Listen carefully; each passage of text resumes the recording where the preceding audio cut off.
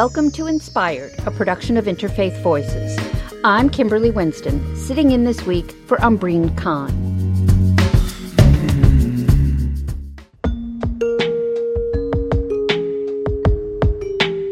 When I was in journalism school, I had a wonderful professor who was fresh off the religion beat at the New York Times. And he used to tell us every story is a religion story if you know how to look for it. I thought he was crazy. But once I joined the religion beat, I realized he was right. This week, we highlight the religion angle under some of the biggest headlines of the last few months. We'll look at the hidden religion stories behind the January 6th congressional hearings and the investigation into Native American boarding schools with the journalists who covered them.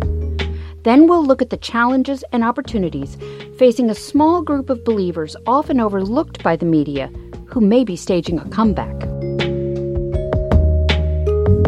My first guest is Steve Raby, a freelance religion reporter who often writes about evangelicals and conservative Christians.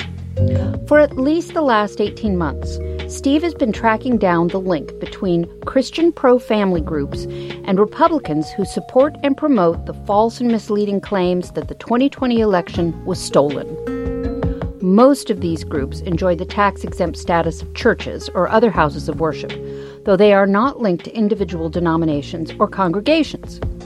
And that should prevent them from politicking, campaigning for specific candidates. That's an IRS no-no if you're a tax-exempt church. But, as Steve told me, these groups often operate with impunity and pour millions of dollars into political causes. I reached Steve at his home at the base of the Rocky Mountains. This is Steve Raby. I am a freelance writer doing books and articles, and I'm calling from Colorado Springs, where God lives. That's right. Now tell our listeners why you say where God lives. Colorado Springs for decades has been a hub of evangelical parachurch organizations.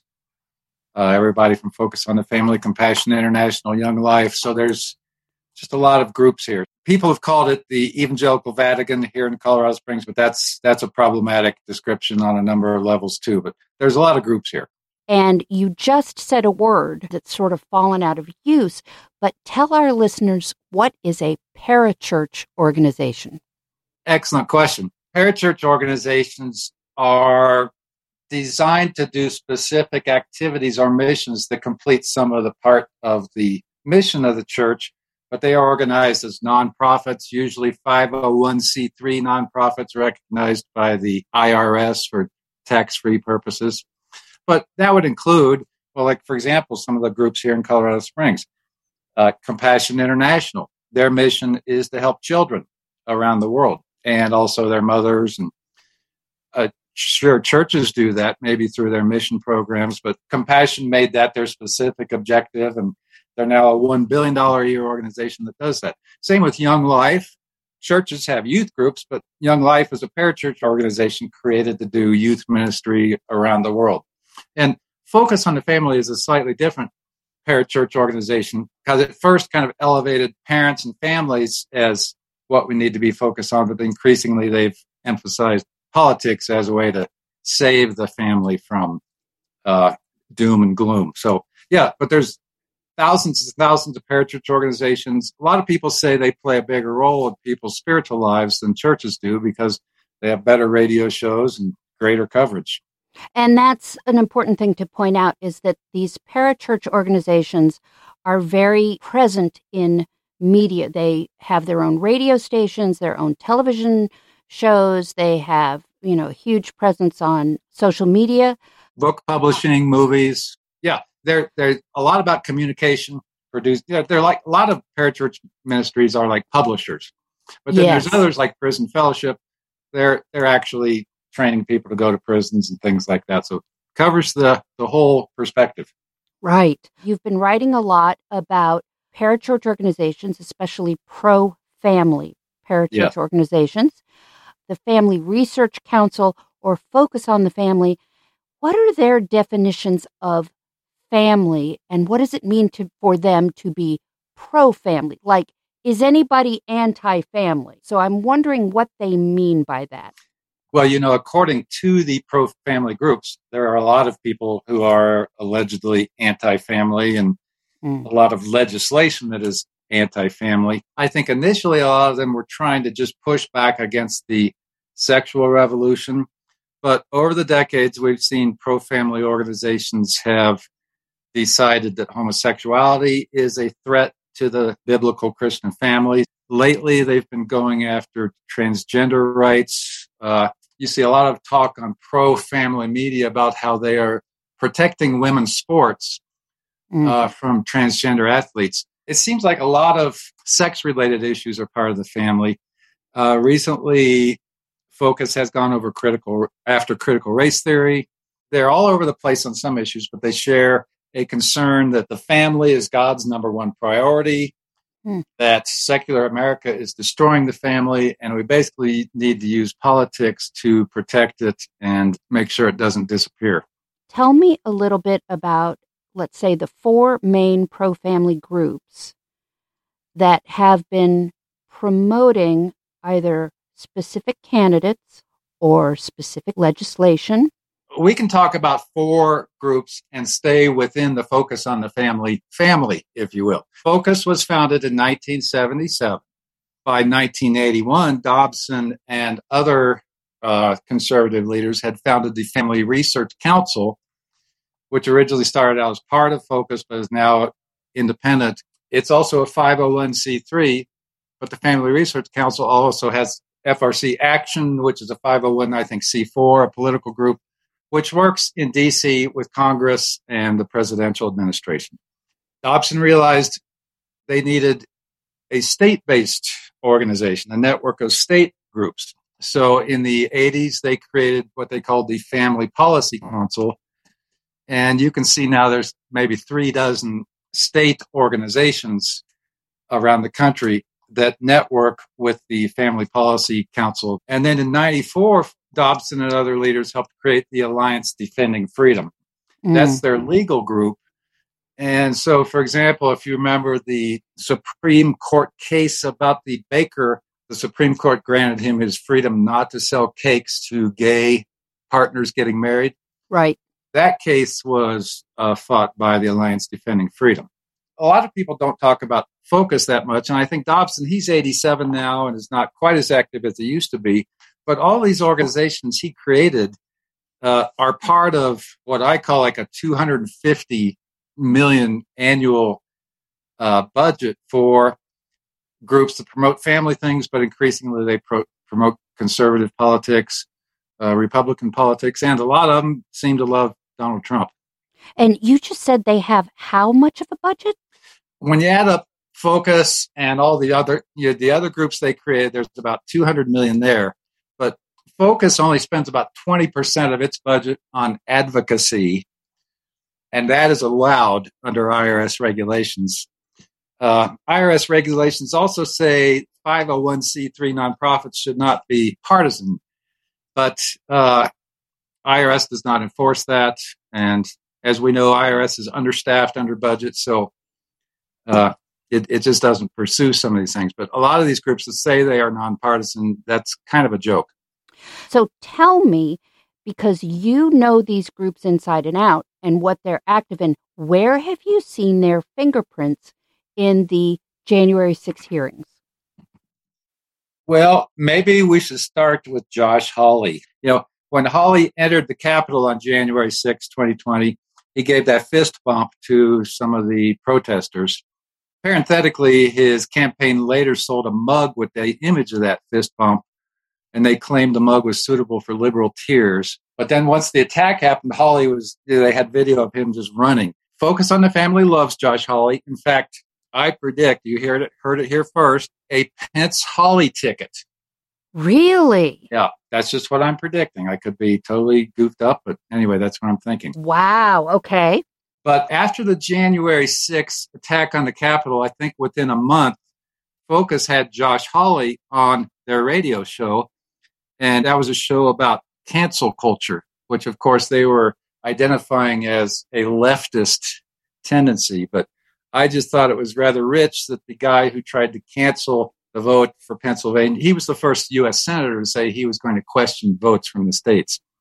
Focus-related groups have endorsed Ron Johnson, who was involved in putting out a false group of electors for Wisconsin. Andy Biggs in Arizona called Rusty Bauer, who was the Speaker of Arizona's House, trying to get the Arizona House to overturn the vote. So he did that. Mo Brooks was the guy on January 6th who said it's time to kick ass and take names, or vice versa. He's been endorsed by them. Paul Gosar from Arizona, who speaks a lot of alt-right and white racist groups, they love him. Lauren Boebert of Colorado, Focus did an article saying she's living the American dream. And there's actually a family policy endorsed guy from West Virginia who broke into the Capitol on January 6th. Focuses and their political groups, they've endorsed political candidates, and they've largely endorsed the Republican Party. And they haven't really pushed back at the excesses that we've seen in the Republican Party in the last 18 months or so. If these organizations are classified as religious organizations and therefore are tax exempt, we've said the IRS is overburdened, overworked. The IRS has not pursued violations of that. But how else do these groups get away with being tax exempt because they're religious organizations and doing this kind of politicking, supporting these candidates, promoting things that are part of the Republican platform? Well, there's a couple things. The IRS says a 501c3 nonprofit organization cannot endorse a candidate, but they can address issues. So if the issue is abortion, then you can talk about the abortion issue, and you're allowed to identify politicians who support your view on that. That's what they did with Donald Trump in the run-up to the 2020 election. Both Jim Daly, who's the current CEO of Focus, and Jim Dobson, who left to create his own separate group, they both have called Donald Trump the most pro-life president of their lifetime. And, that paid off with the Supreme Court appointments that recently reversed Roe and Wade. So you're allowed to talk about issues. You're not supposed to talk about candidates. They do it anyway, and nobody calls them on it. There are 7 Republican Congress people who have refused to address the January 6th committee. Some have refused subpoenas, some have refused to testify. Those are all endorsed by the pro-family groups.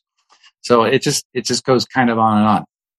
Can you explain to me what is the thinking of Christian conservatives that, even though, I believe these people really believe in Christian faith.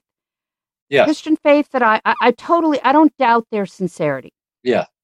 But I don't understand the thinking behind believing the things that Jesus said then allows you to vote for a candidate who is antithetical to many of the things that Jesus said. I've heard it explained as a trade-off. Well, if we hold our noses and vote for Donald Trump, we're going to get the overturning of Roe v. Wade. Can you explain this to me? Kimberly, you're a smart person, and if you haven't understood this yet, I'm not confident of my ability to help you understand it, but I will give it a try. My best effort to explain this comes down to one word: fear. If you look at pro-family media, you see that the world is just in a horrible shape and getting worse every 15 seconds. They see Christianity as under threat, at least their form of Christianity, and that's why they feel they need to respond. One of Dobson's recurring phrases over the last few decades is, Congress just did this, and now everything I've ever believed in is being turned upside down or stripped away or something. So I think there's a lot of fear. And in fact, Trump's appeal to Christian conservatives was, I will make you strong. I will protect you. I will protect your religious freedoms. And I think in a lot of ways he did that. Do you get a sense of how many people in these groups or who pay attention to what they say, are any of them paying attention to the hearings? Short answer, no. Mm. Focus has a political website called the Daily Citizen. Yes. That's their news site for Christians. And they say it's biblical news. I haven't seen a single report on there about the January 6th hearings. And I know that on the very first day the hearings began, a month ago, on that day, Jim Daly at Focus hosted Mike Pence on his radio show. I forget what the topic was, but they did not mention the hearings or Trump's role in the insurrection. So if the IRS isn't paying attention to these pro-family groups, and if the pro-family groups and their listeners, constituents are not paying attention to the January 6th hearings, will there be any repercussions for these groups for their participation in promoting the lie that the 2020 election was stolen? I don't predict that, no. Christian parachurch organizations with media presences, they can just revise the website. They can delete the things that used to be on there. So I don't think there's going to be a lot of pushback. I think a lot of Christian pro-family groups, they maybe think more in terms of Christendom than they think of Jesus. There's this Christendom thing, it's threatened. And if that requires us to act in ways that Jesus did not endorse or actually prohibited, we'll pray for forgiveness because he certainly understands that Christendom is threatened. So I think that's the approach they're taking. So you made a prediction. You said you think you're going to see a ticket that is Mike Pence and Josh Hawley. Tell me why. I just think that would be, I think the pro-family groups would love that. Mike Pence has been a devoted friend of Focus on the Family. Mike Pence's family, they grew up on Focus on the Family materials for their kids, videos and radio programs. So there's that. And also Focus just really likes Josh Hawley. I just think they see him as maybe the younger representative of the movement. What role do you expect these pro-family groups to play in the midterms? How will we see their fingerprints in the lead up to the midterms and in the 2024 election? There'll be endorsements of candidates. Also, elections are a time to turn hot button culture war issues into get out the vote efforts. Mm-hmm. So I think this year you're going to see that around the abortion issue. And you might say, hey, they just, the pro-family groups just won on the abortion issue. Why are we going to be hearing about that? Well, they're pushing for stricter restrictions in the states. So I think we'll see that. I also think we'll see issues brought up about the transgender sports, about how transgender athletes threaten heterosexual athletes and those kind of things. That's another issue. I suspect you'll also see critical race theory maybe coming up again. But one of the things we saw in some of the primaries is this kind of parents' rights situation where parents are upset about school curriculum or things like that. So I think there will be some parental school issues involved too. Are they coming for LGBTQ rights that have advanced through the Supreme Court in the last 5-10 years? Well, I would say yes. The gay rights thing has been on their list for a long, long time. Dobson was behind Amendment 2 here in Colorado, 2 decades ago, which won in the state, but then was overturned by the Supreme Court. No, so that's definitely on their agenda. All right. Well, if Pence and Hawley decide to join together on a ticket, I'm calling you back. Oh, awesome.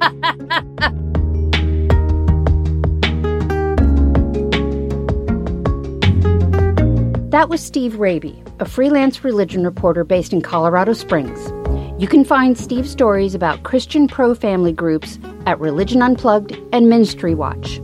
We'll put links to his stories on our website, www.interfaithradio.org. When we come back, we look at the religion story behind the investigation into abuses at so-called Indian boarding schools here and in Canada. Stay with us.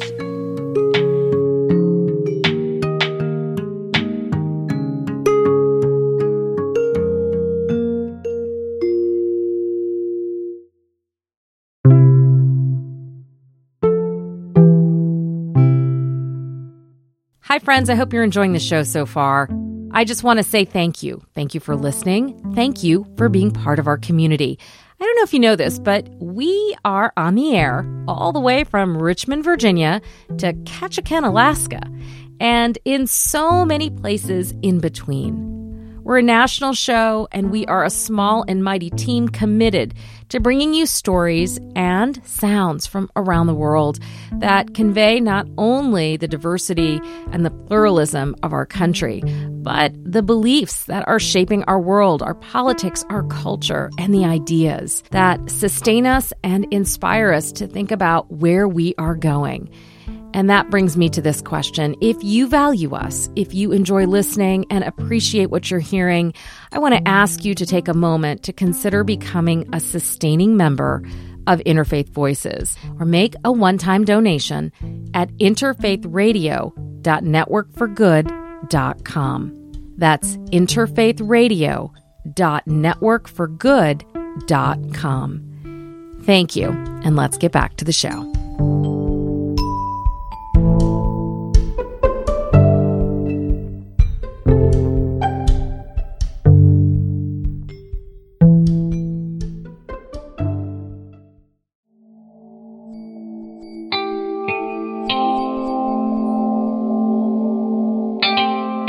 Welcome to Inspired, a production of Interfaith Voices. Umbreen Khan is away this week, and I am your guest host, Kimberly Winston.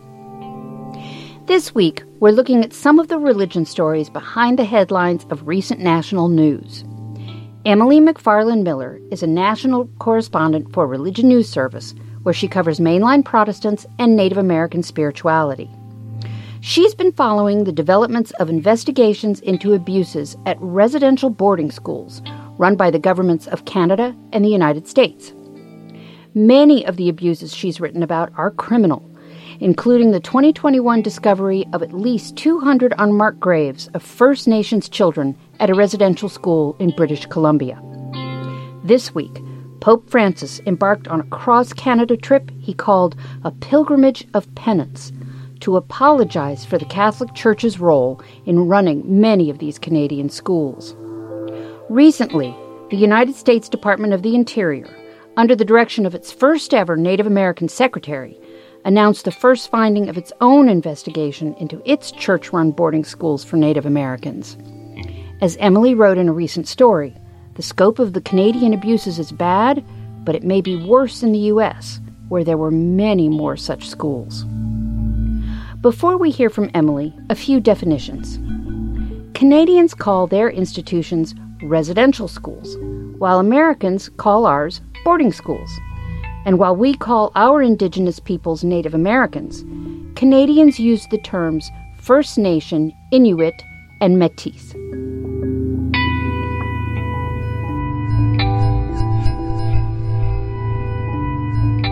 Emily Miller, welcome to the show. How are you? I'm well. Thank you so much. Emily, you've been covering stories about Indigenous people and religion in the U.S. and Canada for how long? Well, I've been with RNS about 5 or 6 years now, so as long as I've been at RNS. So tell us about the story that involves the Canadian residential schools that they sent their Indigenous folks to. What did they uncover? So many of your listeners probably have heard about the confirmation last summer of hundreds of Indigenous children's remains that were buried near former residential schools in Canada.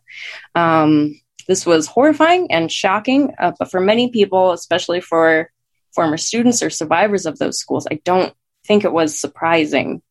Canada's Truth and Reconciliation Commission released its final report on the history and legacy of the country's residential school system in 2015. And this came after thousands of lawsuits by survivors bringing their experiences to light.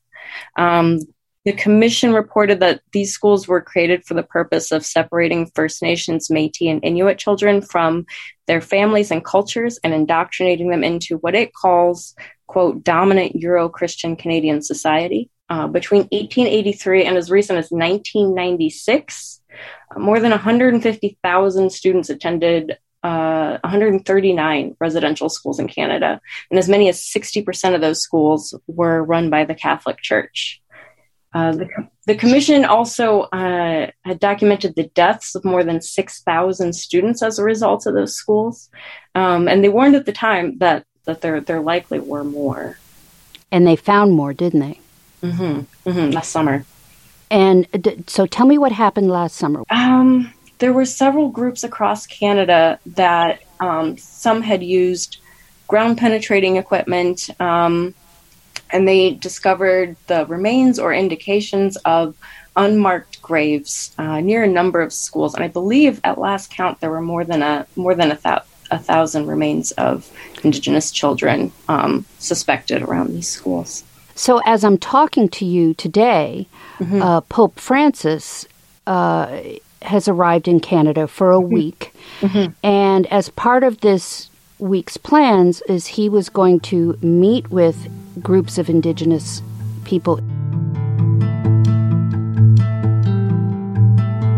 Pope Francis today issued a long-awaited apology to Canada's Indigenous people for decades of cultural genocide. The Pope called the abuse Indigenous children suffered at schools run by Catholic missionaries, quote, catastrophic. He's referred to this as a penitential pilgrimage to apologize to the Indigenous peoples of Canada for the Church's role in these schools. One of the things that Canada's Truth and Reconciliation Commission did was they issued 94 calls to action. There were a number of calls to the government, and one of those was for the Pope to come to Canada and issue an apology there. I believe a number of Indigenous people and a delegation that had gone to the Vatican earlier this year also extended that invitation to the Pope. One of the most chilling things, you said, the United States had similar boarding schools, but 3 times as many? Yeah, and that was a larger number than the U.S. had known. The U.S. is really just now beginning sort of similar work and uncovering this history and legacy of the federal Indian boarding school system here in the U.S. You did a story about the United States, the Department of the Interior, which oversees the Bureau of Indian Affairs, the branch of the government that ran these boarding schools. Correct. And they issued a report just recently in May. Tell me what their report said about the involvement of religious denominations in running these boarding schools. Right. So last summer, the Secretary of the Interior, Deb Haaland, announced the creation of the Federal Indian Boarding School Initiative. And this was the first volume of their report investigating the boarding school system here in the U.S. This is the first ever inventory of federally operated boarding schools here in the U.S.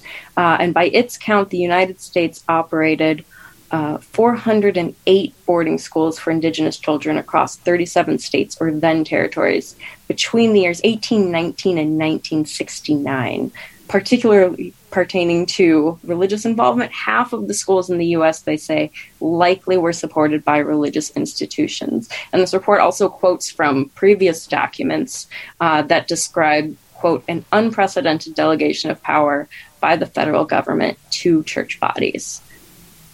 Now, give us an idea of who was sent to these boarding schools, how they were sent, and what happened there. In Canada, I know they've documented children as young as 3 attending these schools. And in the U.S. report, I want to say they phrase it as a twin policy of assimilating Indigenous children into the dominant society and also seizing more land belonging to Indigenous people in the U.S. The schools did provide some education. There's a lot of vocational training, but there's also documented a lot of abuses, physical abuses, emotional abuses, some sexual abuses, and a number of things just separating these children not only from their families, but also their cultures. They weren't allowed to speak their native languages. Their hair was cut. Their traditional clothing was replaced with more European American style clothing. Their names might have been changed to more European American sounding names. Also, part of it, especially in the church-run schools, was to, I guess the word is, indoctrinate them into Christianity. Am I correct? I think religion, Christianity was seen as a part of that dominant society that, along with, European sounding names, European appearing clothing, European ways of life, Christianity was seen as a part of that.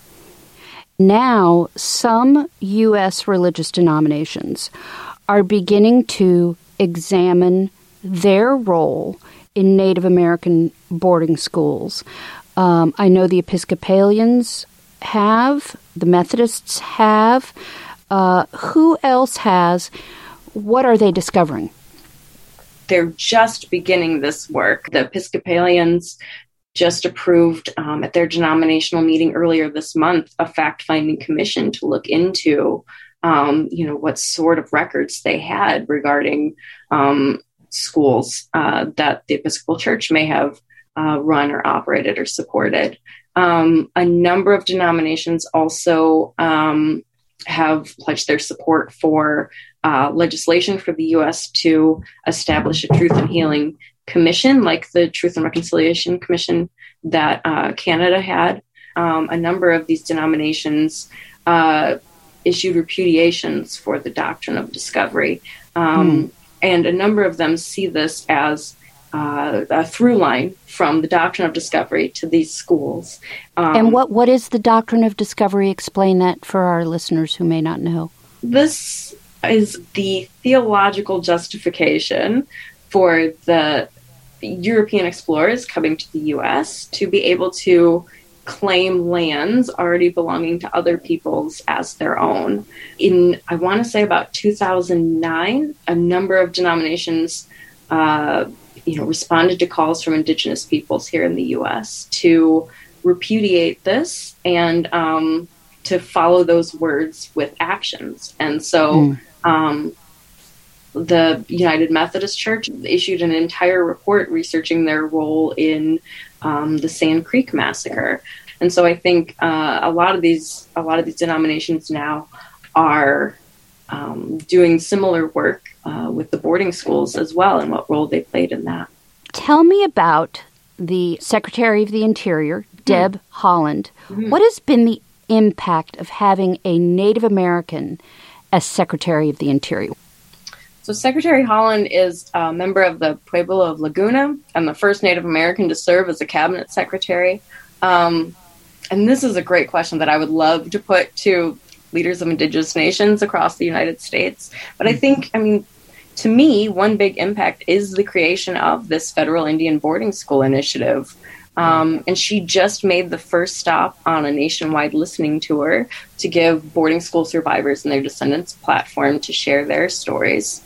This is really similar to what Canada did with its Truth and Reconciliation Commission. So it'll be interesting to see if the U.S. follows along the same lines, doing the same things that Canada has done. From your position as someone who covers Native American spirituality, how important do you think it is to the healing process for Native Americans in this country, First Nations people in Canada, to have these religious denominations examine their role in these schools and apologize for their role in trying to eradicate these cultures? Is there real healing benefit to come out of this? A theme that has emerged as I've put this question to people that I've interviewed is that telling the truth is an important first step. on the road to healing. So being able to uncover the records that exist, being able to tell these stories and hear these stories, being able to share what it is that happened, is the first step on a long journey toward healing and toward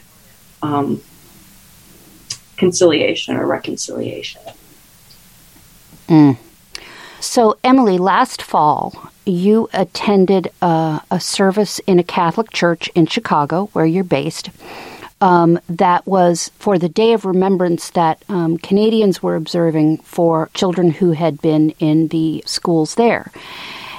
What do you think the impact of any of these denominational reports, any denominational apologies, any denominational acknowledgement of their role in what has been described as a genocide, what kind of impact do you think that will have just on the average Presbyterian, the average Methodist, the average Lutheran, the average Catholic in the pew whose churches were involved in those schools? I think certainly it's a deeper knowledge and awareness of this huge part of U.S. history. One of the leaders that I spoke to at that service, she said, it's important. This service was important because, she said, Native people can't heal if nobody knows the truth. And people were surprised by the confirmations of these unmarked graves last summer.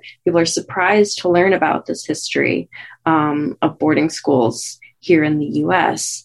And so I think one big thing that may come from this is just more people becoming aware of this part of U.S. history.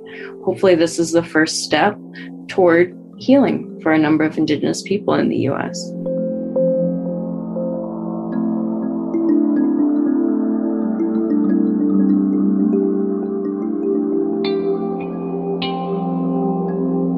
That was Emily McFarland Miller, a national correspondent for Religion News Service. You can find her stories about the involvement of religious groups in Native American boarding schools at www.religionnews.com. And we'll link to them on our website, www.interfaithradio.org. When we come back, we'll look at an ancient faith staging a comeback from dwindling numbers. Stay with us.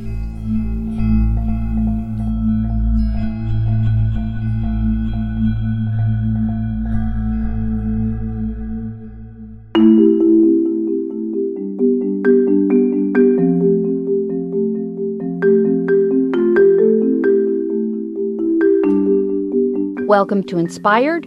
I'm your host this week, Kimberly Winston, keeping the seat warm for Umbreen Khan. This week, we're looking at some of the religion stories behind the headlines in politics and beyond.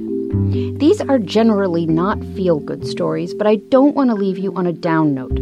So I hope you'll catch the enthusiasm and sense of joy in my next guest's voice as he describes reporting on Zoroastrians, a religious group whose ancient faith has influenced Christianity and Islam. David Crary has been a reporter for the Associated Press since the 1970s, but he's only recently moved to the religion desk. There, he oversees a team of reporters who cover religion around the world. I reached him at his home in Brooklyn, where he told me about covering the Zoroastrian World Conference, which took place earlier this summer in New York.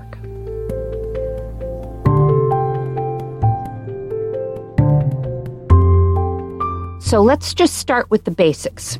Tell me, who are the Zoroastrians and what do they believe? Yeah, this was a real learning curve for me. I'd seen the word. I knew a little bit about what part of the world they started. Hardly anything else. And I realized if that was the case for me, it's probably the case for an awful lot of people around the world. Oh, yeah, I've seen that name, but what are they? So it was fun to learn. One of the most ancient faiths of all, many, many thousands of years old, older than Islam, older than Christianity, certainly. The real details of its founding are kind of murky. It's like, was it this century or that century? There are no written records from the time. A lot of the stuff was passed down orally. But the common denominator is there was a prophet variously known as Zoroaster or Zarathustra. This prophet was preaching some of the basic tenets that got picked up by these other major, bigger faiths about this kind of perennial conflict between good and evil, the need to do good works, to think about others, et cetera, et cetera. Very foundational things. They seem kind of old hat and obvious now, but at the time that Zarathustra or Zoroaster was preaching, they weren't forgiven things. They weren't taken for granted. So a lot of scholars believe he was in effect a pioneer theologically. What are some of their key beliefs? Well, that's a good question. What distinguishes them is that they are arguably the oldest monotheistic religion. So they have one God, like Islam and Christianity and Judaism. There are older kind of indigenous religions that were polytheist, more than one God, but Zoroastrians absolutely are monotheists, and they see their God as being in a perpetual conflict with an actual, the equivalent of a devil, the evil spirit, and they're constantly in conflict. They believe that the benign God generally prevails, but that the conflict never goes away. So I guess it's sort of like heaven and hell for some Christians who believe in those things. Hell never disappears. It's always there, similar with the Zoroastrians. They very much believe in the spirit of doing well for oneself. Success, even gaining wealth, is good, but if you gain wealth, you should share it with others. So that goes back ancient days of this faith, and yet it's still an admirable concept now. And the modern day Zoroastrians are known for philanthropy and civic engagement. They take a lot of pride in that. In the piece, you say there are only about 125,000 Zoroastrians worldwide. Later religions that were influenced by Zoroastrianism are magnitudes larger. Why are there so few Zoroastrians? Yeah, that fascinated me to have that question posed, and then equally fascinating that there are a couple of very specific answers to that. Perhaps most importantly, when the Zoroastrians of ancient days fled from Iran, and the reason they fled from Iran is it was taken over by fairly energetic, zealous Muslims, Arab invaders who took over Iran. And they were not very tolerant of other religions. So a lot of Zoroastrians, not all of them, but a lot, fled from Iran and moved to India, which for centuries has been the largest population of this faith. When they got to India, in order to try to be good neighbors and not be persecuted again, they set a policy on their own, as I understand. We will not convert. We won't convert anybody. And they've stuck to that policy or tradition ever since, even in other parts of the world. So it's kind of fascinating that they aren't trying to grow their numbers through conversion. They never did it. They still don't. So that's one reason. And then the other reason, sort of more present day, is a lot of devout Zoroastrians don't believe in even bringing into their faith, say, someone who married a Zoroastrian. That spouse, and even their children, by fundamentalist viewpoints in this faith, they don't really count. So in other words, the only children who would count would have both parents be Zoroastrian. And these days in the Western communities of Zoroastrian, in the US and Canada, Australia, there are a lot of mixed marriages. So they don't get counted as increasing the number. So those two reasons put together and answer the question. And they're worried. They're all worried about the demographics. They're not pleased with it. So the impetus for this story was that New York was hosting the World Zoroastrian Conference. Tell me what that is. They try to have this global meeting every 4 years. This is not through the centuries, but through recent decades. And because there's such a diaspora of Zoroastrians, they find it helpful and sociable to try to bring delegates from literally all over the globe. I mean, we're talking Australia, New Zealand, Singapore, the Middle East, Canada, US, Western Europe. So they really are far-flung.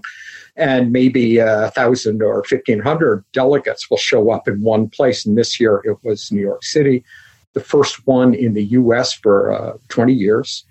And they have very diverse agenda for young people, for women, for entrepreneurs. You know, it was not all theology. I was fascinated by the diversity of the agenda.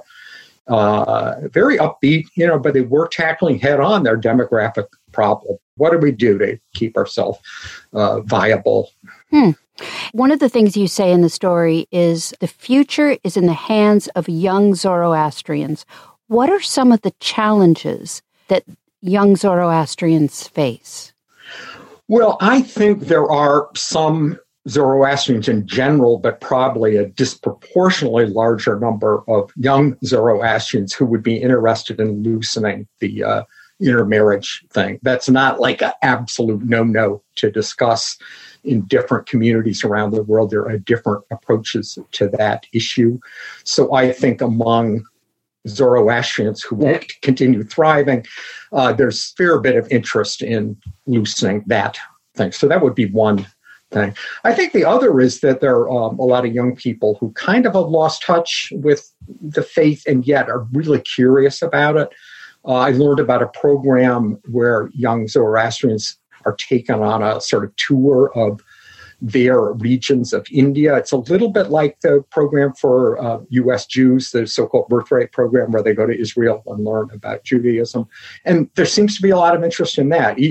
They aren't necessarily going to become devout Zoroastrians immediately, but they want to learn more about where this faith came from or where their ancestors came from. So maybe that's also a reason for some optimism as that kind of mindset spreads. What kind of organizational hierarchy do they have? Like, you know, Catholics have the Pope and on down, and the United Methodists have a board and a this and a that. What do Zoroastrians have? Do they have a single governing body? My understanding is it's a very decentralized religion, a little bit like some of the Orthodox denominations where there's a geographic association, whether it's Canada or the US or Singapore, that kind of runs Zoroastrian affairs in that region. But there definitely is nothing equivalent to the Pope or the Archbishop of Canterbury at all. So the young folks may be able to have some control over the intermarriage issue or any other issues. That is correct, Kimberly. It would be done on a regional basis. The community in Singapore or Canada would decide, you know what, we're going to approach this differently. And there's no higher up who can say, no, you can't do that the way the Pope could try to do. In the story, you cite the U.S., Britain, and Australia as places where the Zoroastrians are growing in numbers. And part of that has to do with just general immigration patterns. But what else contributes to that growth of Zoroastrianism in those countries? I think it's because they're counting some of these offspring of mixed marriages. Canada is also in that category. So there's a different approach there. So the two factors, as you mentioned, immigration. So there'd be people coming from South Asia, for example, to Canada or to California, the big South Asian communities in those two North American countries. So the immigration, and then when they get to these new countries, they loosen up their approach to welcoming people from mixed marriages. One more factor, I guess, because a lot of these families are more prosperous here in the States, they may feel more comfortable having their more kids, even if it's an all Zoroastrian marriage. It makes a difference, obviously, if you have one or two kids or four or five. And I think there's a sense that these are larger families now in some of these new communities. When I called you to ask you to be on the show, you said you were really glad that you did this story on the Zoroastrians. Tell me why.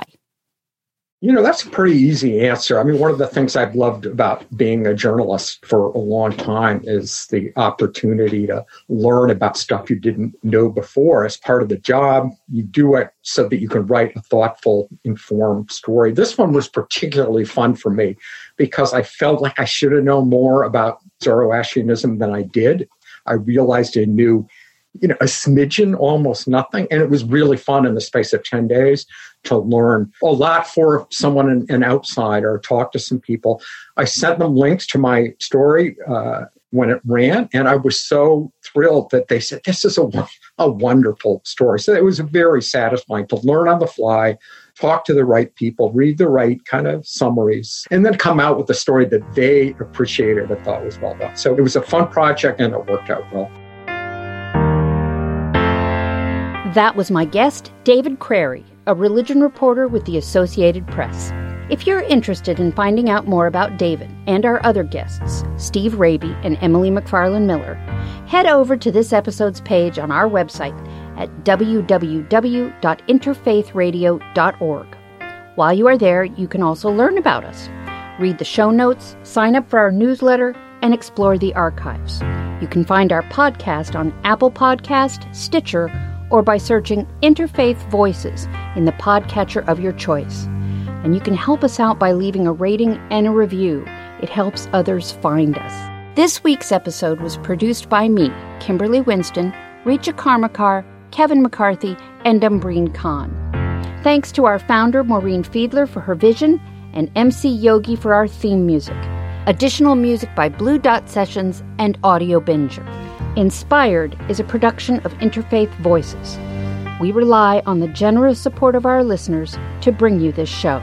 Thank you for joining us, and we'll see you next week.